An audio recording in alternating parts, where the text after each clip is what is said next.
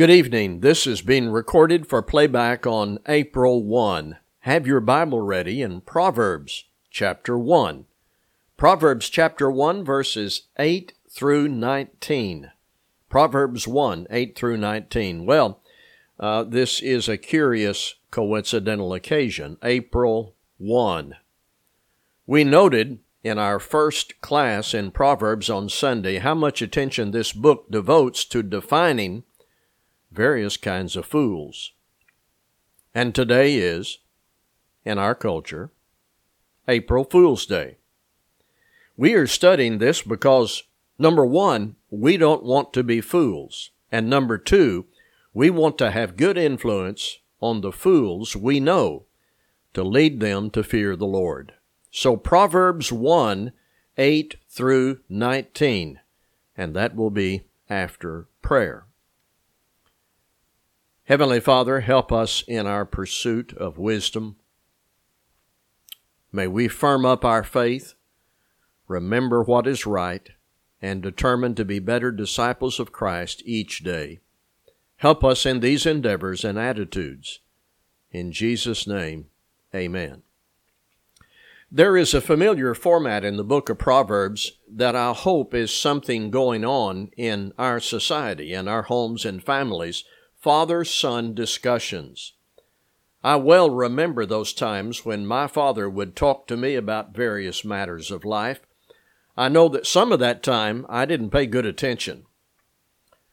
We didn't have a car, so we walked to church and back, and those became occasions for my father to issue warnings, provide encouragement, and review my Bible lessons. In Proverbs, and in this passage in particular, there is this father-son format of instruction. Let's listen now in Proverbs 1, 8 through 19. Hear, my son, your father's instruction, and forsake not your mother's teaching, for they are a graceful garland for your head and pendants for your neck. My son, if sinners entice you, do not consent.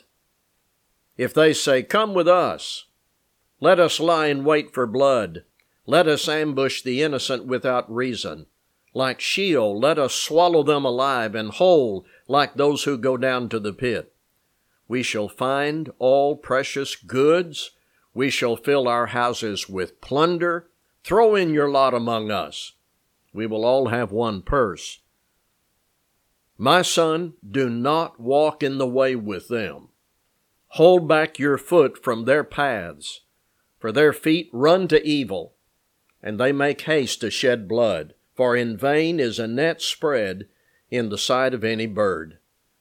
But these men lie in wait for their own blood. They set an ambush for their own lives. Such are the ways of everyone who is greedy for unjust gain. It takes away the life of its possessors. Now, here's what we may do with this passage. We may read it and may say to ourselves, this has never happened to me. I don't run around with people like this. Whether you are a teenager, young adult, middle-aged, or senior citizen, this may be your first reaction to this passage. This kind of thing doesn't happen to me. I can skip this passage. I grew up in a lower middle-class working neighborhood in Arkansas, and there were some pretty rough kids, but nobody ever approached me with this kind of invitation. In high school, I ran around with pretty good kids. Nothing like this ever came up. In the Army and then college, this sort of temptation never came up. Let's ambush someone. Let's hurt them and steal from them. Nobody's ever said these things to me. So, typically, we read a passage like this and we dismiss the possibility and we skip the passage. I think that's a mistake. Here's the question. Is this father talking to his son about just and only this kind of temptation? Or is this an illustration of not only this, but all sorts of other forms of temptation? I'll say that again. Is this father talking to his son about just this kind of temptation, Or is this an illustration of all sorts of other forms of temptation? I think what the Father wants to get across to His Son is to give him an example of temptation and at the same time warn him about the thing described. I cannot rule out that this actually happened, that it does happen, and that the teaching given here applies if this exact thing occurs. But my sense is the Father is issuing a warning to His Son about temptation, and this is one example. Let's go back now and look at the parts of it. Let's do some analysis, break it down. There is a direct, open temptation. Come with us. Other forms of temptation may be subtle, like peer pressure or compromise. This is direct and open and bold. Come with us. It is an invitation to violence. Let us lie in wait for blood. Let us ambush the innocent without reason. So this is bold. It is brutal. It even says, ambush the innocent without reason. The gang will attack an innocent person, and there is even added clarity, without reason. This is what fools do. They hurt people for some perceived self-advantage, and they admit they understand it's without reason. And the proposal here is dramatic and vivid. Let us swallow them alive and whole, like those who go down to the pit. There is an element of exaggeration there, perhaps, hyperbole. So it's clear this is not just a little punch in the nose. This is brutal, it's complete, it's down to the pit, dramatic. Why? We shall find all precious goods. We shall fill our houses with plunder. Later in Proverbs, personal responsibility is taught. Hard work, get a job, take care of yourself and your family, don't depend on others, and don't steal. But these are fools here who seek to violently take what isn't theirs to fill their houses. And then there is the recruiting pitch. Throw in your lot with us, sign here. We will all have one purse. Fools try to recruit other fools with promises that are never really kept. And they become even more foolish when they unite, pooled or combined foolishness. The promise up front becomes dreaded disappointment in the end. It creates victims, and the fools become reinforced and encouraged by their companionship with other fools. So at verse 15, the Father's voice increases in volume. My son, don't do it. Don't do this. My son, do not walk in the way with them. Don't join that band of robbers, that gang of fools. Back away. Hold back your foot from their paths. The Father wants His Son to know their feet run to evil. They make haste to shed blood. In vain is a net spread in the sight of any bird. I can almost hear the Father's passion and intensity. These men lie in wait for their own blood. They set an ambush for their own lives. Son, are you listening? So here is this concerned Father who loves His Son, wants to warn him of what he will face out in the world and on the streets. My son, if sinners entice you, do not consent. If they say, come with us, let us lie in wait for blood, do not walk in the way with them. This might be a good time in this recording as you're listening to pause and take notes, or if you're in a group, discuss the implications of this. All right, back to something I said earlier. Temptations we face may not be exactly like this, yet they contain some of the same elements and require the same rejection.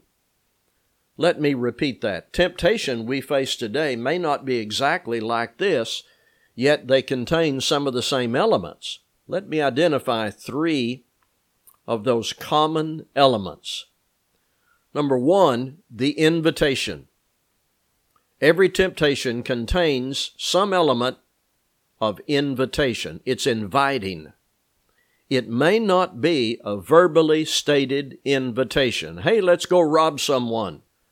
Let's go out and do drugs. Let's sin against God and break the law. But in every temptation, there is this element of invitation.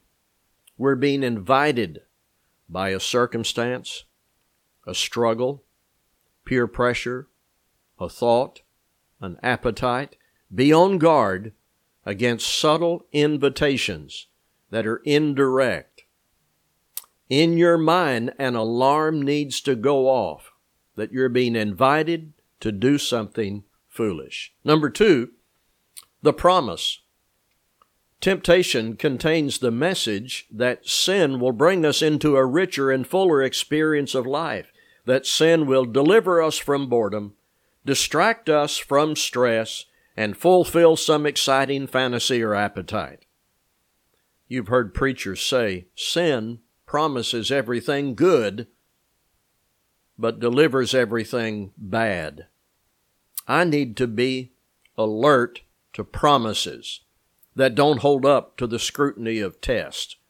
Subject promises to the test of validity and reason and your relationship with God.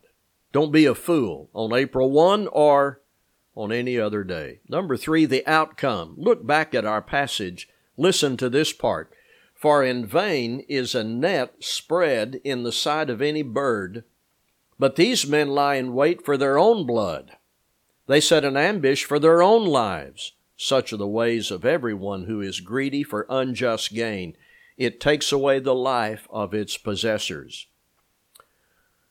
One of the signs of maturity and wisdom is serious risk assessment. If I do this, what's going to happen?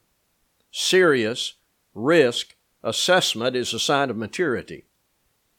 There are some people who just have never really attained that skill or level of maturity and responsibility. They just jump right in. Impulsive.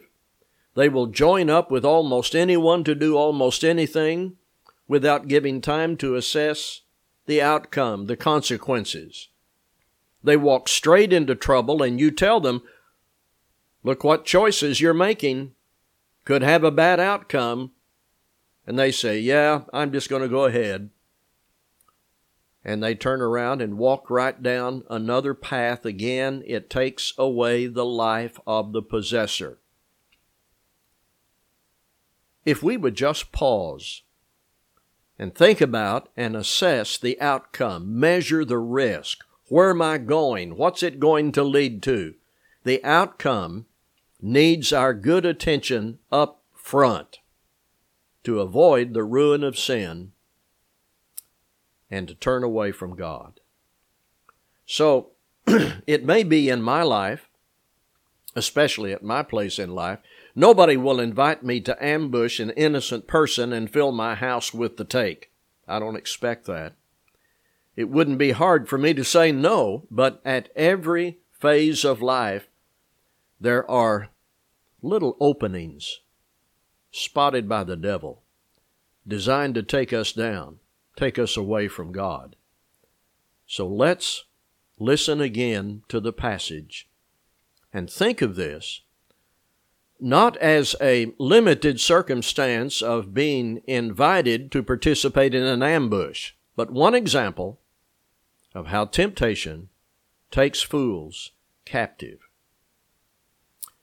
Hear, my son, your father's instruction, and forsake not your mother's teaching, for they are a graceful garland for your head and pendants for your neck. My son, if sinners entice you, do not consent. If they say, come with us, let us lie in wait for blood, let us ambush the innocent without reason. Like Sheol, let us swallow them alive and whole, like those who go down to the pit. We shall find all precious goods. We shall fill our houses with plunder. Throw in your lot among us. We will all have one purse. My son, do not walk in the way with them. Hold back your foot from their paths, for their feet run to evil, and they make haste to shed blood. For in vain is a net spread in the sight of any bird, but these men lie in wait for their own blood. They set an ambush for their own lives. Such are the ways of everyone who is greedy for unjust gain. It takes away the life of its possessors. Then I want to say this as I close. In addition to the wisdom of Proverbs that in so many ways puts us on alert, we have the atoning sacrifice of Christ, His example and teaching to keep us wise, our defenses up, and to avoid the journey of fools into destruction. Thank you for joining us in this study.